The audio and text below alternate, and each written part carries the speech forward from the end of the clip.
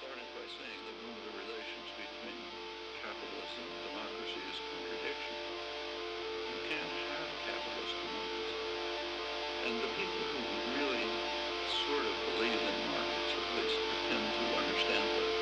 So if you read Milton Friedman and other apostles of so-called libertarianism, they don't call for democracy. They call for what they call freedom, which is a very restrictive concept of freedom. It's not the freedom of a